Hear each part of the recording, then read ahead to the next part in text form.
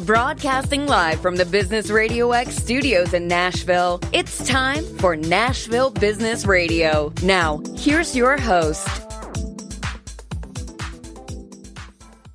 And hello again, everyone. Welcome to another edition of Nashville Business Radio. I'm John Ray, and I've been looking forward to this one for some time. We've got two great guests with us today, Brandy Bruns and Courtney Wheeler, and they are principals at the Bruns Wheeler Group.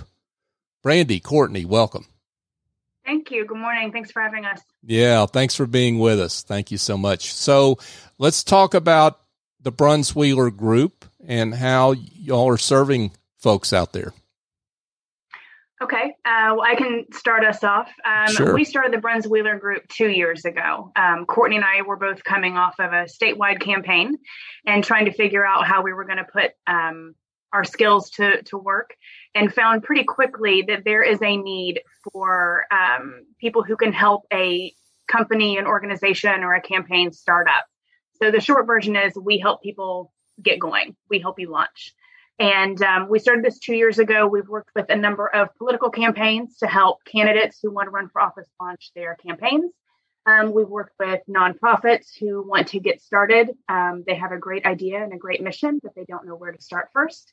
And then we've worked with some great corporate clients, specifically with community engagement and growing their footprint in the community.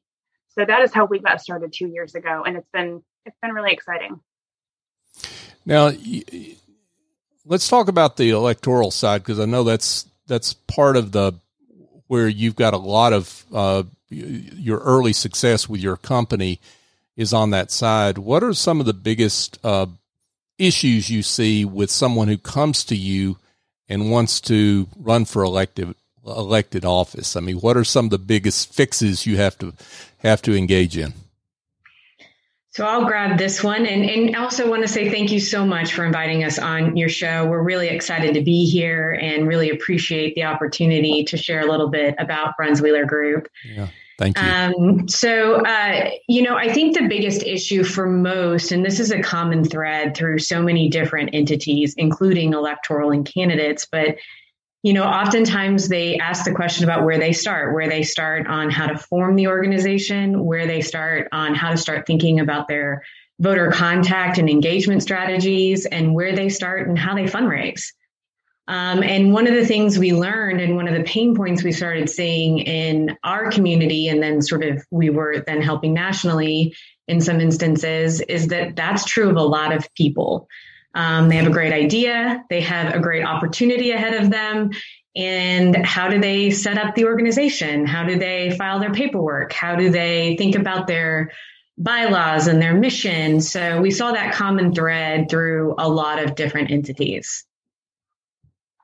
So is messaging a problem for an electoral candidate? I mean, maybe they talk a little bit more about themselves than what the message that resonates with the part of the voting populace they're trying to reach. Is that part of the problem?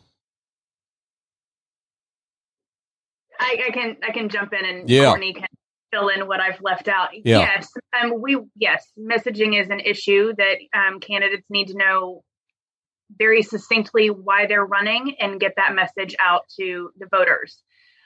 So as Courtney said, we start from ground zero with a lot of people and put those processes and those procedures in place that help them have an effective and efficient campaign, both in raising the money they need to hit their budget, to voter contact, and how they're speaking to people. And so we've worked quite a bit with people on their messages of how they're presenting themselves. And to say, a lot of candidates, as well as, people who are starting up nonprofits, they already have an idea about why they're doing it. They come to the table with a general, thought about all of it. And what we really do in the art of what we do on the messaging front, it's different in each different bucket that we work in. But on the messaging front, it's more about honing what that message is and how to say it, repetitively over and over again, so that it connects with a voter or, a citizen or whatever the case may be. and then developing a strategy around that message. But it's always driven by the client. They always come to the table with the idea and the content. I mean, they oftentimes in candidates, they know why they're running. And in nonprofit, they know why they want to get started. It's more just about the art of framing it up and then serving it out so that people can consume that information easily. And meeting people where they are is another big part of it. Yeah, because it's nice that you come with a philosophy, a particular issue, or, an agenda, and all that's great. But if you're not touching the heart and soul of either the voter or the customer or the donor, as in the case of a nonprofit, it doesn't matter whether they agree with you or not. You may not get you may not make that connection, right? Mm-hmm. So let's talk a little bit about you've done a lot of electoral work. What kind of candidates do you typically work with? Are they local, state? Talk a little bit about that. Historically, I will say that we have both worked across the spectrum, local, state, and federal candidates. Mm-hmm. During our work with BWG, I think the same is fair. We've worked with judicial candidates. We've worked with candidates running for state legislature, and then some candidates on the national spectrum as well. Okay. So we've covered it all. Gotcha. And I guess I want to get to your work with businesses and nonprofits, but what advice do you give to someone who's thinking about running for elected office? They've got a lot of passion, but they may not know what they're in for. Tell them what they're in for. So actually, the first question I always ask is, why are they running and why do they want to do it? Because oftentimes you can get to the core of the office they are seeking and all that if you ask those very basic questions up front. And then we actually talk through all the components of what you need to think about when you're starting up, like how much does a race cost? How many voters are we talking about that you have to communicate with? Because that's very different in a school board race than it is in a presidential race, obviously. Mm-hmm. So, and then you always ask them, like, at the end of the day, what do you see as success when you're in this office? And that can, that then starts helping us develop a message with them. It helps us start thinking through that. And then, we always give them it's very public conversation. So for some people who maybe have been in private work or business or law practice, when they jump into the political environment, it becomes a very public environment for them. And that is also something that I think people need to mentally prepare for. So we have actually a little startup that we provide people. It's like a 2-pager, and we say, these are the things you should think about if you're going to run for office or if you're starting a nonprofit. So there's a lot of common threads there. And how far in advance of the election should someone be in touch with you? Well, that depends on what office they're running for and what the restrictions are around the office that they're seeking. So I think something that a lot of people wouldn't know that we have seen coming up this year is candidates that are going to run for judicial office in 2022 cannot start. They have a certain time limit within which they can start. So they cannot start campaigning more than 12 months ahead of the election date. So those candidates would be starting in May. But if you're running for a bigger office or a statewide office, you need more lead time. You need more runway time, for lack of a better word. You would want to start ahead of that so that you have more time and space to build the foundation, talk to voters, raise the money, get that message out there. Terrific. So folks. Yeah, go ahead. Sorry. No, please. I was going to say bigger races can take, 2 years prior to election date. Got it.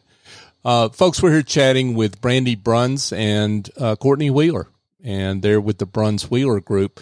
So we were talking a little bit before we came on the air about the commonalities that exist between electoral candidates and then elected officials and nonprofits and businesses. And there's some common threads there that lead you into your increasing work with nonprofits and businesses. Talk about those. Well, I'll grab that one. And then a lot of what Brandy does also translates very directly between them. But if you are a nonprofit and you have the idea and you're getting ready to start, you'll need a budget. You'll need to think through your fundraising plan, a development plan, and then how you engage people in the conversation. That is almost exactly the same thing that you think about when you start a campaign. So how do I start fundraising? How do I get my message out to voters? And how do I engage people and meet them where they are in my campaign? So when we started seeing those common threads, and Brandy's experience, and specifically in the fundraising and development world, is very, very much sort of similar when it comes to that fundraising piece. And I don't know, Brandy, if you want to talk a little bit about that. Yeah, so I've been a fundraiser in the nonprofit space and been on some incredible teams, and I've been a fundraiser for political campaigns. And sort of the commonality, and Courtney's heard me say this a million times, like fundraising is a team sport. So who are you bringing to the table? Who is invested in your mission or your campaign? Who is there to help you build and grow and stretch outside of your initial plan?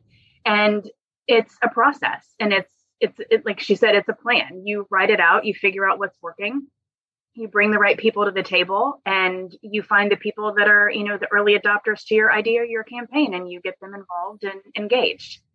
And then you hit a point. I will say that we had a great conversation with a nonprofit this week that they've hit a great point. They're a few years in, but they need to grow. And the things that they've done to get them to, 5 or 6 years in are not the same things they'll need to do to get them into the next 5 and 6 years. So what does that look like? And how do you change that plan? And who else do you need to bring to the table to talk about your mission and your goals? And how do you expand your mission to reach more people, to fulfill that mission more thoroughly? And so it's really exciting. And it's been kind of a fun way for us to take all the things that we've done on these campaigns for decades and put them to work for clients who aren't necessarily seeking elected office. That makes perfect sense. And again, I guess passion, and if you excuse the term, the heart has a lot to do with this, right? I mean, it's true in politics, and getting people to move there, and it's certainly true in the nonprofit space, right? Yeah, I think it's fair to say that we have both had a career history that has been based in being mission driven more than anything else. You believe in the candidate, you believe in the cause. Mm-hmm. And that's sort of why we show up to do the work that we do. So what talk about the profile of the kind of nonprofit that's a good fit for you. Is it a newer nonprofit? Is it someone that's been around a while and maybe they're stuck in their messaging or their mission, or maybe both? To talk about those clients that are best fits. Well, I would probably say both in that instance, but I think ideally, let's say you're, in the idea phase. You have this idea that you want to do a nonprofit that is specific to maybe literature or literacy, or maybe it's reaching out to women on healthcare, but you don't quite know much more than that. You just want to do that. And you want to talk to somebody, brainstorm, throw ideas out, and then think through the process of what a first year would look like, what a budget would look like, what paperwork you would need to file, what your board might look like, who you should have on your board, and thinking about that. And then, the plan to actually get the engagement side of that and the development side of that worked out for the first year. So that's the perfect place where we would come in that first year, help them set everything up. And then ideally, the perfect scenario is that you then hire full-time staff and we turn it back over. And that's ideally the perfect scenario. And then if, of course, you are that nonprofit who's had those first 3 years and maybe you've hit a rut and just want some fresh ideas, or maybe you need to grow your community engagement side of things. Maybe you need to think about how to be connected up as a community partner. We're also very much, engaged in that side of things as well. So I would say that it's actually kind of both, but those are the ideal scenarios for Brunsweiler Group. Makes sense. Now, I would imagine, and correct me if I'm wrong, but, there are a lot of folks that maybe are looking at the nonprofit world as a second stage of their career, right? They've retired. They've maybe cashed out a company or something like that. They've got a cause they're passionate about. They want to create a nonprofit. Something tells me, and I may be wrong, but that they think we're opening and starting a nonprofit is a lot easier than starting a company. And something tells I think you're about to tell me nothing could be further from the truth. I will gladly tell you that nothing is further from the truth. I've worked for some pretty big nonprofits, and we've had wonderful volunteers that have come in and this was when I was on staff, but as board members and volunteers. And there is a misconception that it's easier. I went to business school here in Nashville a few years ago and had a very enlightening conversation. It was enlightening for me. I hope it was for the other side of it, where sort of the same idea was presented, that nonprofits are easier. You're not worrying about like your profit margin or something. And I said, yeah, but you also aren't selling a product. Like, there is the revenue that is coming in is revenue that you raise. And if you can't convince people that your mission is worthy of their investment, because it is an investment in a cause or a candidate mission, then you can't fulfill your budget. So it's just as complicated, if not sometimes more so, because there's a lot of moving pieces on the inside of a nonprofit, and you have a board and they all have opinions and they want things done a certain way. And there's a lot of relationship management that goes on in a nonprofit that I don't think people realize from the outside. It is just as complicated as any other business piece to it. For sure. Particularly if you've got your board set up the right way, right? And you've got the right kind of board. And talk about what I'm getting at there. And what I mean by that is if you're someone who's started a nonprofit because it's your cause, it's not just about you. You've got to have a board that supports your work. So talk about what makes an effective nonprofit board that you have to set up. You need a board component that is, they're not only believing in you and your mission, but they're invested in it. They might be a donor to that organization, but they're also helping you connect in the community and more broadly to bring more people to the table and make sure that people are aware that you exist, that you are doing good work in the community. And so a lot of it is some stuff we've already talked about. How are you growing your development plan? How are you growing your community engagement? But all of those board members should be bringing that to the table as well and helping to amplify the message of your nonprofit, especially if you're new in town, because there are a lot of people that are out there doing good work. And I would say too, sort of the way I view organizing in campaigns is everybody who comes to the table has a different network. And you have to think about, okay, I come with one network. As you start thinking about what your nonprofit does, and you start thinking about who you need to engage to really grow your nonprofit, start thinking about the kinds of relationships and entities that you would need to engage in your nonprofit. And then start thinking about the people that have influence in all of those different networks. If it's fundraising and development, then you need to think about that type of stuff. If it's somebody who's thinking more about wanting to be in the space of homelessness and solving that problem, who's already doing some work in that, who has connections in those different communities and those organizing spaces. So I think a good nonprofit and a good board, your board members bring different networks into the fold. And then one other thing I just wanted to add to the conversation about, I am an attorney, but I say that I happen to be an attorney, but I do campaigns. and engagement work. But one of the things I always think about when people say that a nonprofit is easier to start up is, I mean, a nonprofit is really just a tax status. It's a C3 tax status that you file with the IRS. You're still creating an entity under the law. You're still creating some type of entity, whether that's a corporation or whatever it is. You're just a corporation that doesn't have a profit, or you're just an entity that doesn't. So you still have to go through the process of filing with the state. You have to do all those sorts of things.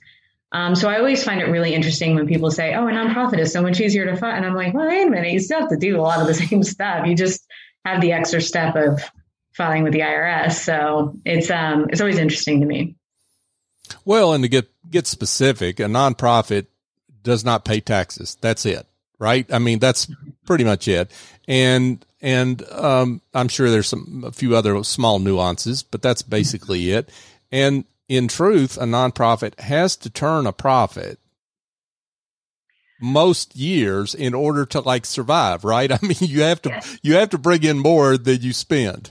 You have to have revenue coming in to survive as a nonprofit. You have to pay your staff. You have to pay, for all of the other kind of administrative things that would happen if you have a brick and mortar space. You have rent and utilities and all the other same things that you would have. But yeah, if you are going to grow and if you're going to be pushing and getting that mission out into the community, you need people to help you do it. It can't be all volunteers.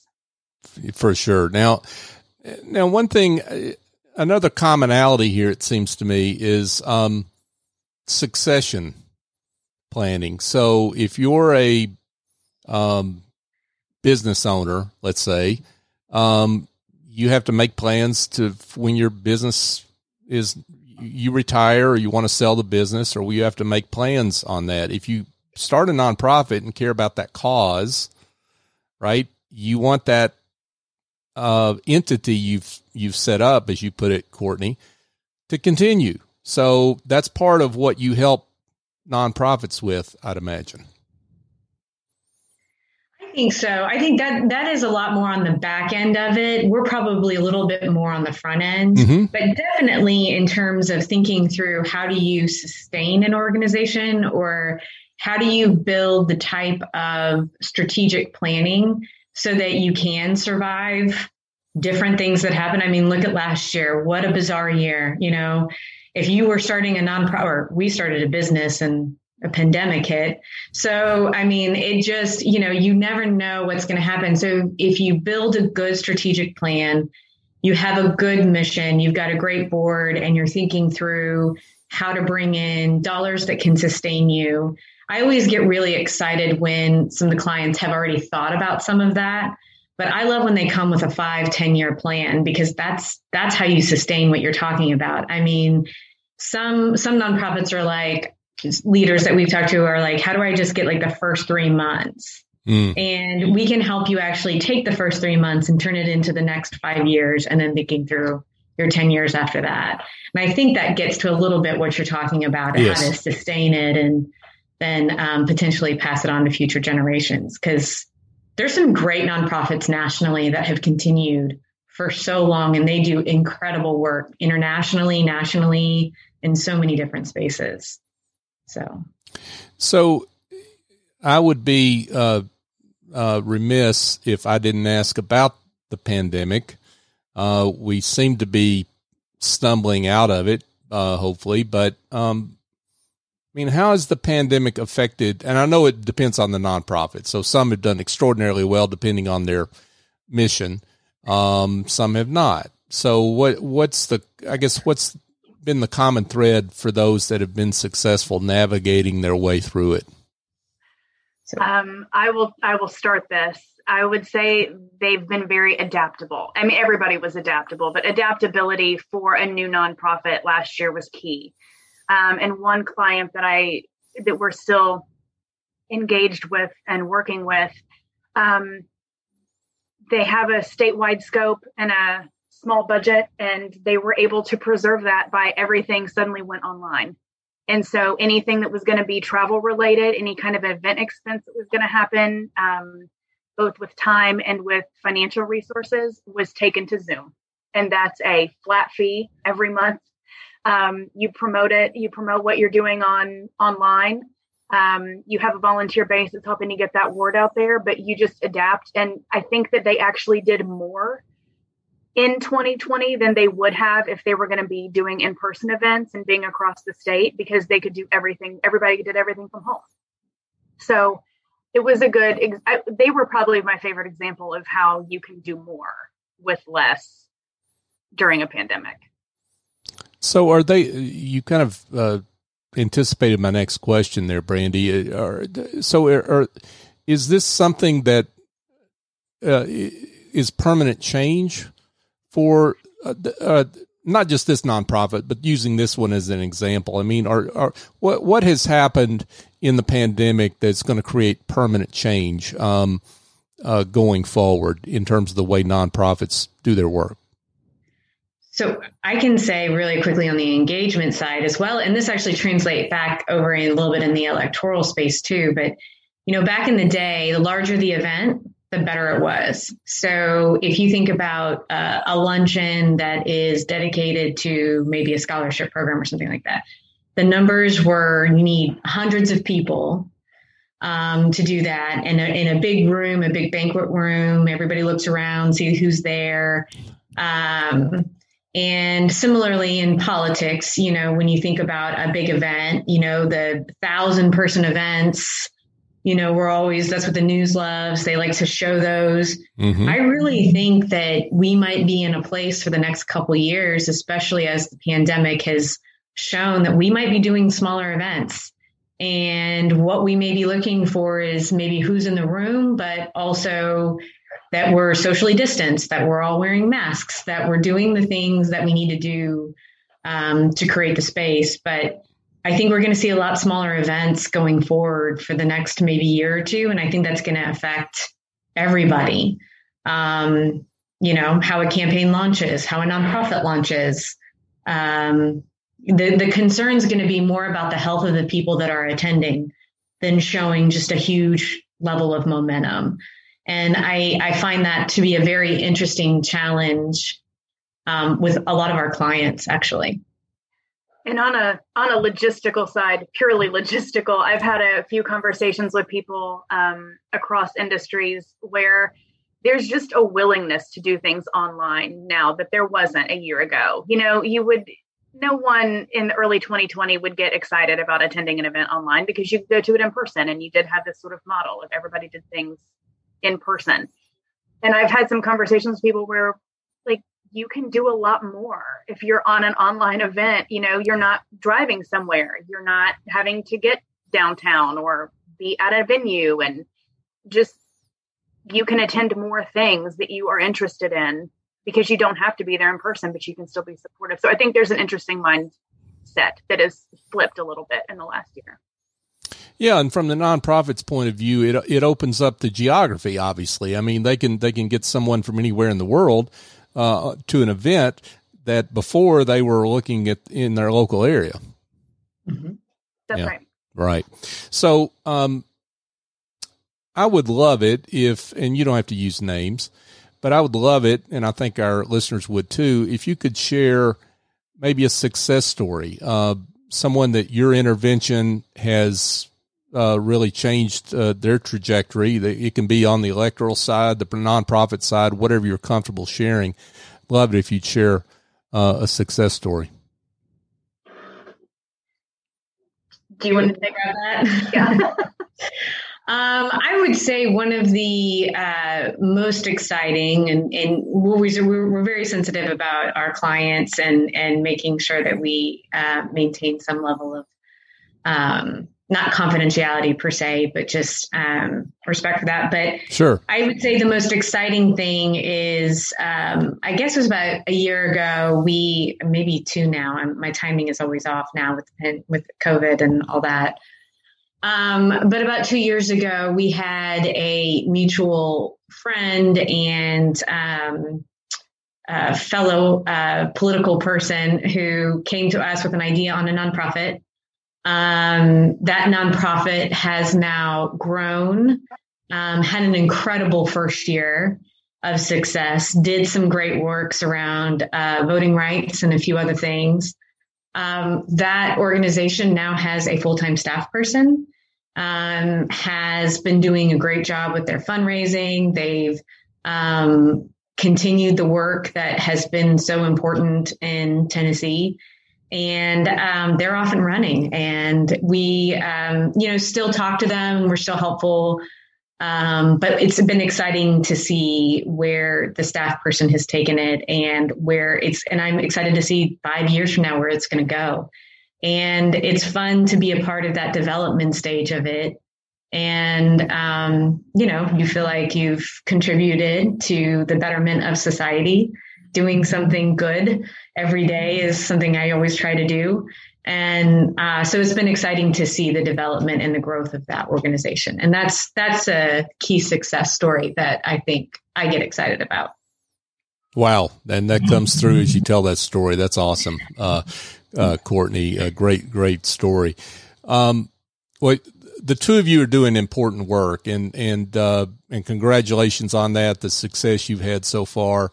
I want to get to the most important question, which is for those that have heard something here that makes them want to be in touch. And I'm sure someone has because of the great, work you're doing. Tell them how they can be in touch. Sure. So you can get in touch with us on our website. It's just brunswheelergroup.com. You can find us on Facebook and Twitter, under our company name. And then you can reach us also by email. And it's just Brandy@brunswheelergroup.com and Courtney@brunswheelergroup.com. Terrific. We try to be very accessible to people. Sometimes maybe too accessible. Well, that's great. Brandy Bruns and Courtney Wheeler, they are partners in the Bruns Wheeler Group. Ladies, it's been a pleasure having you on the show. Thank you for having us. Thank you so much for having us. We enjoyed the conversation. Yeah, thank you very much. Folks, just a quick reminder that if you want to find out more on Nashville Business Radio, you can go to businessradiox.com, and we're part of the Business Radio X National Network. You can find the show on all the major podcast platforms, and what I would ask, and this is not about me, it's not about Business Radio X, it's about our guests, such as Brandy and Courtney, and the great work they do. Go find the show on your favorite podcast app and give it a 5-star review. I'm boldly asking for that, not for me again, but for our great guests, because it helps people find the show and folks that may need the services of business leaders like Brandy and Courtney and the other great guests that we have on the show. So if you could do that for us, we'd appreciate it. So for my guests, Brandy Bruns and Courtney Wheeler, I'm John Ray. Join us next time here on Nashville Business Radio.